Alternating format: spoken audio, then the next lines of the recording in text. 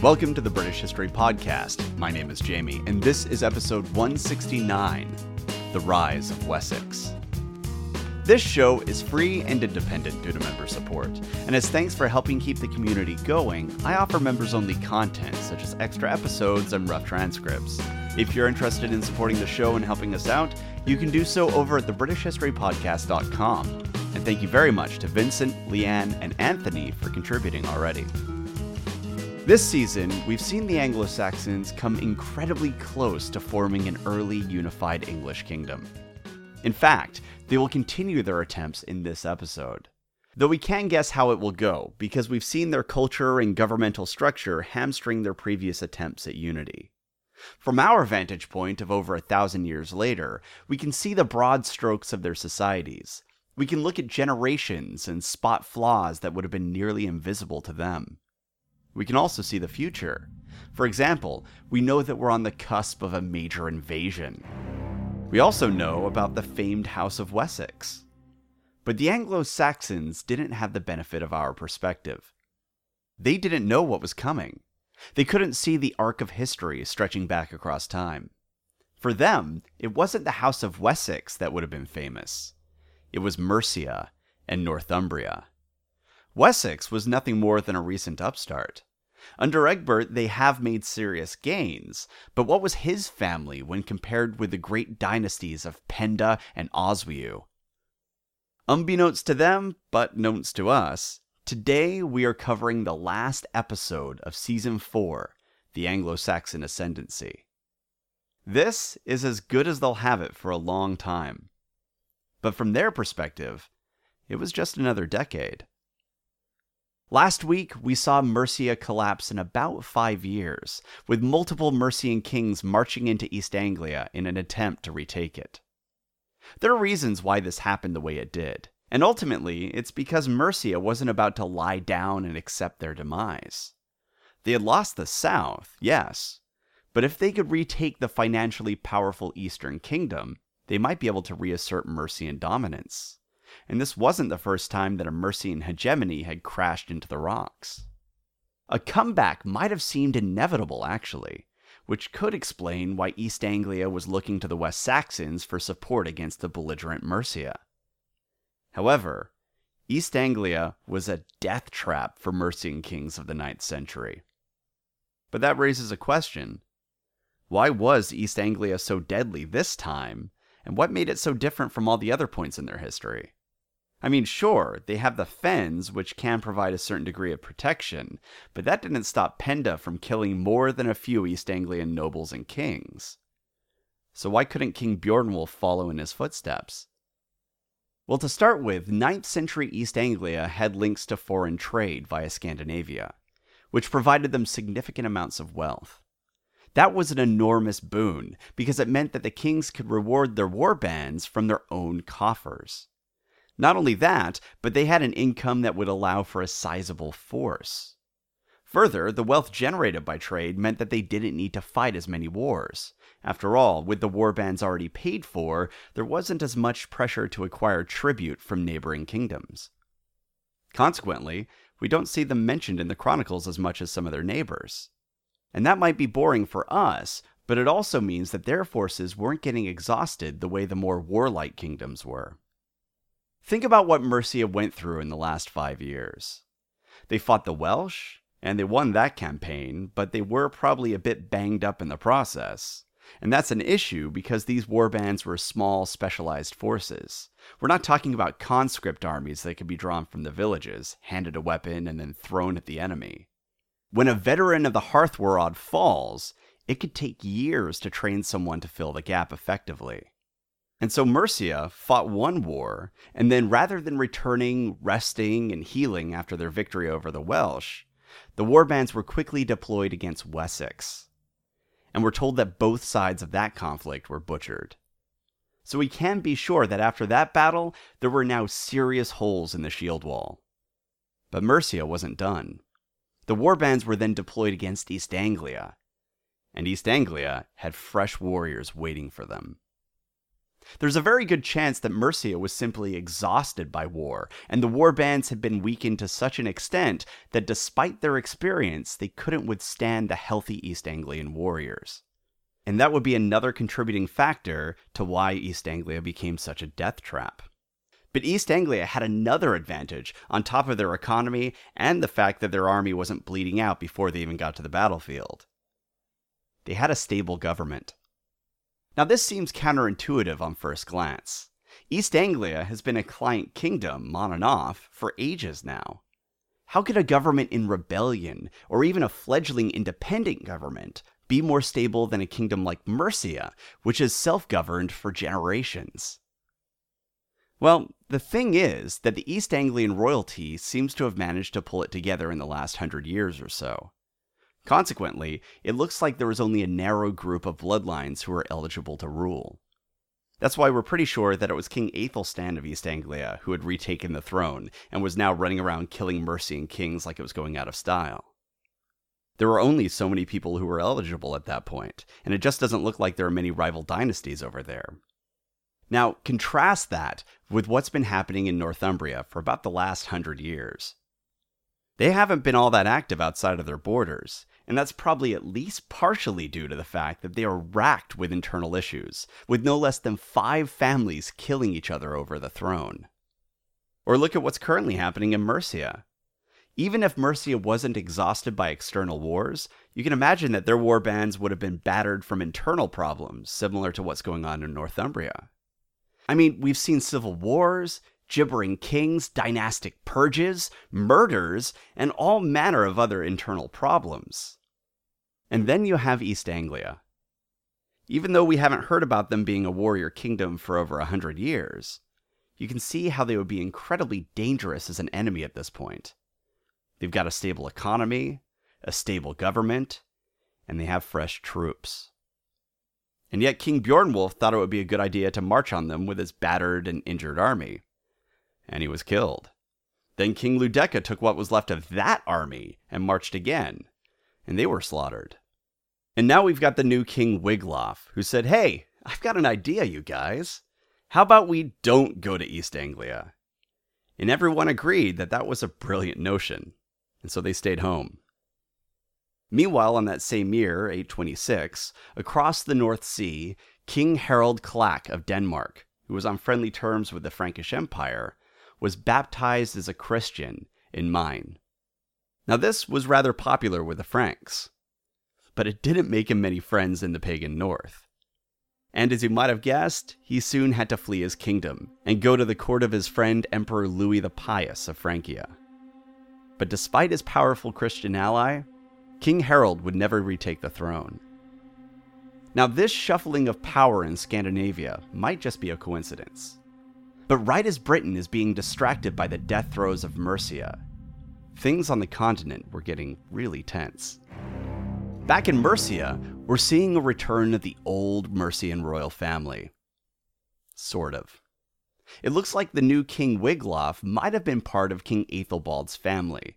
Do you remember King Aethelbald? He was the guy who ran around with all those nuns.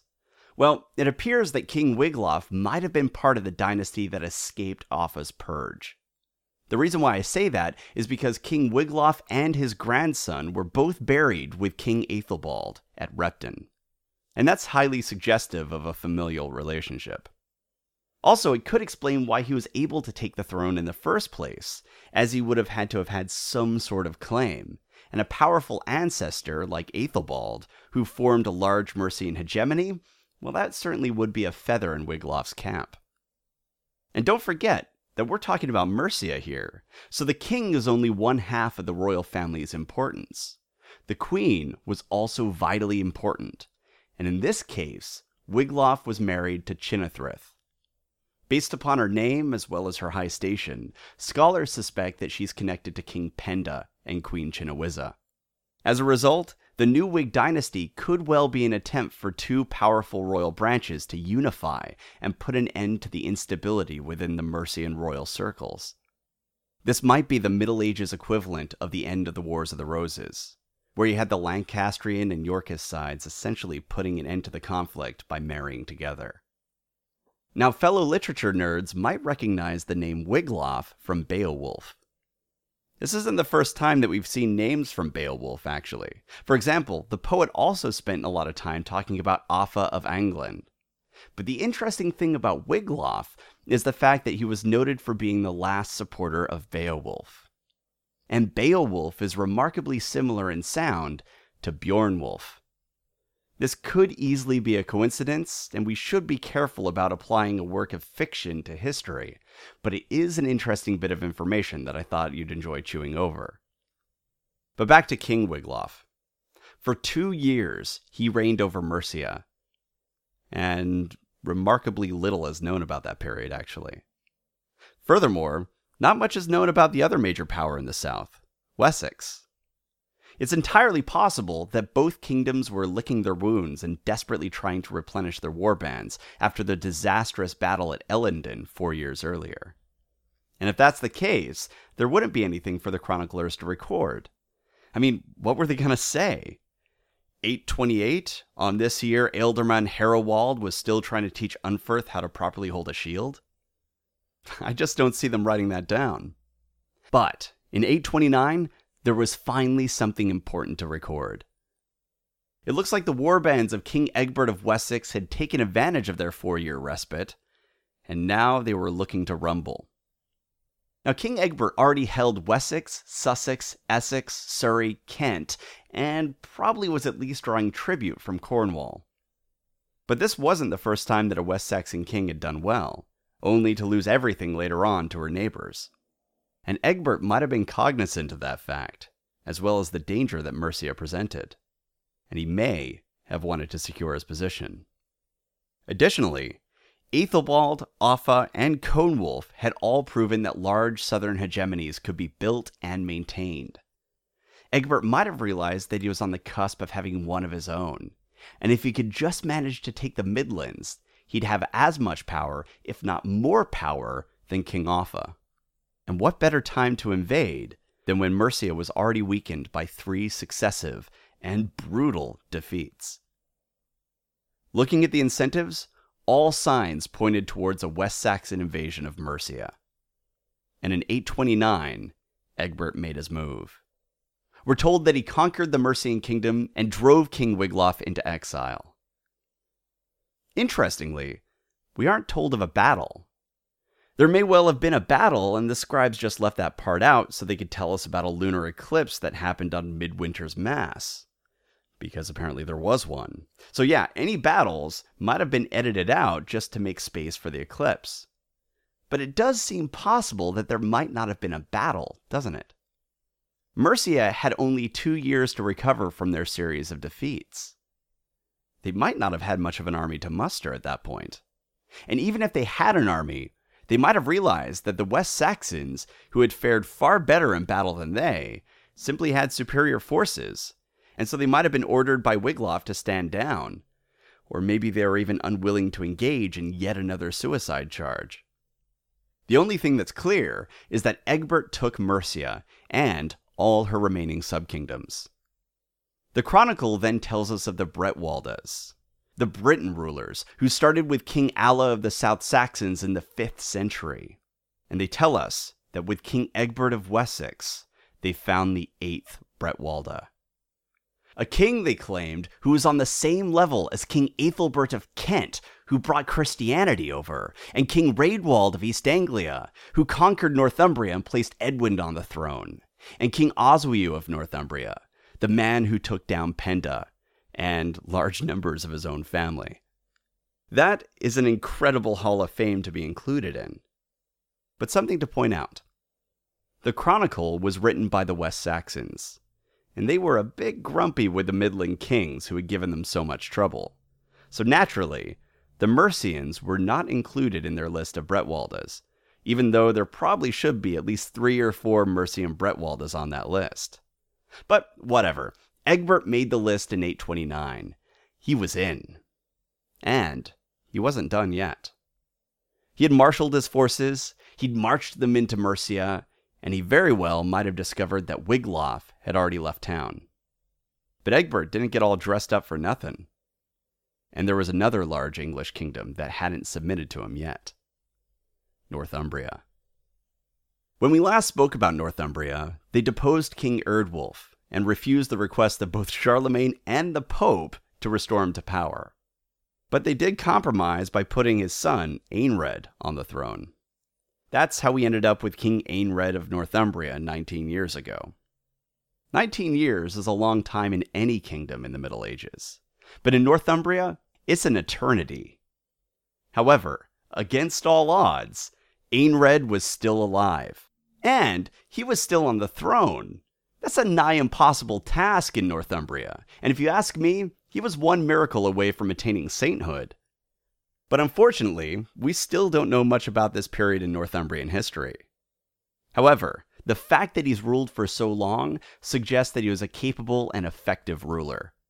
Honestly, given the degree of instability in that region, he must have been an extraordinary man, and probably an incredibly gifted diplomat considering how many rivals there were in his kingdom. Unfortunately, even though he was establishing peace within his own borders, he couldn't control what was happening elsewhere in Britain. And now King Egbert of Wessex was marching north, with a large number of West Saxon warriors. Not only that, but according to Roger of Wendover, the West Saxon king was ravaging Northumbria as he marched. That's an unusual and highly provocative act. We've seen kings ravage the villages of rival kingdoms before, but it's typically a punitive measure carried out by forces with a heavy grudge to bear. And that makes me wonder why Egbert was doing it. Was there more conflict between Wessex and Northumbria than we know of? Was King Aenred unwilling to meet the West Saxon army, and Egbert was trying to lure him out? Was Egbert just a brutal and ruthless king? It's hard to say exactly what was going on there, but it is certainly unusual. Hell, this whole thing is actually rather strange, because we don't even know why King Egbert went that far north. West Saxons typically didn't go beyond the Humber. So what was Egbert's plan? With hindsight, we might be tempted to say, he was trying to form England. But England wasn't a thing yet. No one had any concept of it. So we can't assume that simply because England would be formed later on, that the West Saxon expansionism was seeking that goal. But that being said, I'm at a loss for what other cause Egbert would have had for invasion other than an attempt to control most, if not all, of the kingdoms of the Heptarchy. Perhaps, like Coenwulf of Mercia, he had dreams of imperium. Who knows? Whatever the reason for his actions, we're told that King Aenred of Northumbria marshaled his forces in 829 and met King Egbert and his West Saxon warriors at the River Dore, near Sheffield. Then the chronicle blandly states that King Aenred submitted to King Egbert and offered to be his subject and obedient to him, and that Egbert and his forces then returned to Wessex. If that's true, it's quite the letdown. But it might not be true. Remember who is writing the Anglo-Saxon Chronicle? The West Saxons. They had a dog in this fight, and they may have wanted to imply the victory was larger than it was. They also had reasons to want to make Egbert, who was Alfred the Great's grandfather, look fantastic. And what better way to do that than to state that he seized Mercia and Northumbria in a single year? It may have happened that way, but with so many biases in play, we cannot simply assume that because the chronicle is old, it's an unimpeachable source. In fact, Barbara York suggests that there was more fighting than the chronicle lets on, and that in the end, the two kings might have reached a mutual peace and recognition of independence, similar to some of the earlier fights that Wessex had engaged in.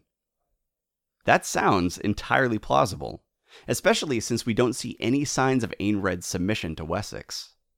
For example, we don't read of it elsewhere, and we don't see any northern coins with King Egbert's name on them. But even if Egbert only took the Midlands, he was now, without question, a Bretwalda. The degree of power he held was staggering, and he wasted no time in the administration of his new lands. He began to rule Mercia directly. He seized the Mint of London, and he issued coins stating that he was the king of Mercia. King Egbert was supreme. For about a year. Come on, this is Mercia. You didn't think they'd accept foreign rule less than a decade after they had their own emperor, did you? Hell no. It's not clear exactly how it came about, but in 830, less than a year after Egbert's victory over Mercia, King Wiglaf returned from exile in force. It appears that Wiglaf might have been taking advantage of the fact that Wessex was overreaching, and they had recently marched into North Wales to demand their submission. Again, we're seeing the danger of trying to fight multiple wars with what amounts to a small special forces team. So, while Wessex was probably already engaged in Wales, the Mercians rallied and struck their likely war-weary overlords. The attack was incredibly successful, and the West Saxons were pushed south, losing Mercia and her client kingdoms, even losing London, and crucially, the London Mint. And then the Mercian forces reclaimed other southern lands that were lost to Wessex, including the often disputed territory of Berkshire. Wessex was in retreat, and we don't see any evidence of King Egbert ruling over Mercia or Northumbria following this event. Furthermore, it's also possible that at this point, King Wiglaf also seized Essex and established it as a Mercian satellite under King Sigeric. And that's where we're going to pause for a little bit, but here's where we are. Northumbria is stable for the first time in ages, under the guidance of someone who appears to have been rather extraordinary, King Aenred. Mercia has reestablished its independence under King Wiglaf. Essex continues to be independent, and largely cut off from the infighting that plagues the rest of the Anglo-Saxon kingdoms. And Wessex, despite its recent loss, still controls a vast portion of the south, and even has the submission of some of the Welsh kingdoms. But across the North Sea, warriors were training. Ships were being constructed. And soon, a fury will explode out of the north that will change history forever. Next time, we're going to start catching up with what's going on in Scotland and Wales. And the good news for us, or at least me, is that with the end of the Heptarchy, and with what's going on in Scotland, soon, instead of dozens of kingdoms, we should be dealing with a mere handful of them. And so it should be a bit easier to tell a unified series, at least sometime soon. We're getting ever closer to a true British history podcast. All right, if you have any questions, comments, or concerns, you can reach me at thebritishhistorypodcast@gmail.com, and we have all kinds of things you can join if you want to get involved in our communities, Facebook, Twitter, all of it. And you can find links to all of those at thebritishhistorypodcast.com. Thanks for listening.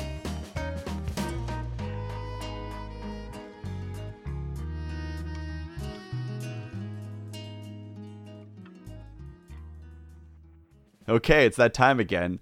Let's see what you've learned in the show. Question 1. Pope Leo III wasn't very popular with the allies of his predecessor, and they made their feelings quite clear. What did they do to Pope Leo, and what were their accusations against him? Question 2. Asser tells us a weird story about Queen Eadburh of Wessex, daughter of Offa. And it was largely a load of nonsense, and features this bizarre story about Charlemagne throwing a temper tantrum because Eadburh found his son more attractive than him. Scholars point to 2 reasons for why this fabricated story was included in Asser's panegyric. What were they? Question 3. Archbishop Wulfrid was a notable figure in our story, but he also just had a cool name. What does Wulfrid mean? Question 4. Archbishop Wulfrid and Emperor Coenwulf really had a hard time getting along. What was the initial primary reason for that conflict? Question 5. Did Archbishop Wulfrid order the assassination of Emperor Coenwulf's son? Question 6. According to legend, will reading Psalm 108 backwards like a Black Sabbath album make your eyes fall out and kill you? Question 7. Who was Charlemagne's successor? Question 8. True or false? Wulfrid, just like other southern archbishops, had taken an oath to be obedient to his superiors. Question 9. When Wulfrid went the full Wulfrid and did a massive power grab, seizing monastic control and breaking from canonical norms, What did Emperor Coenwulf do? Question 10. King Bjornwulf of Mercia and King Ludeca of Mercia were killed back-to-back by warbands from this kingdom. Name that kingdom. Alright, do you have your answers down? Let's see how you did. Question 1. Pope Leo III wasn't very popular with the allies of his predecessor, and they made their feelings quite clear.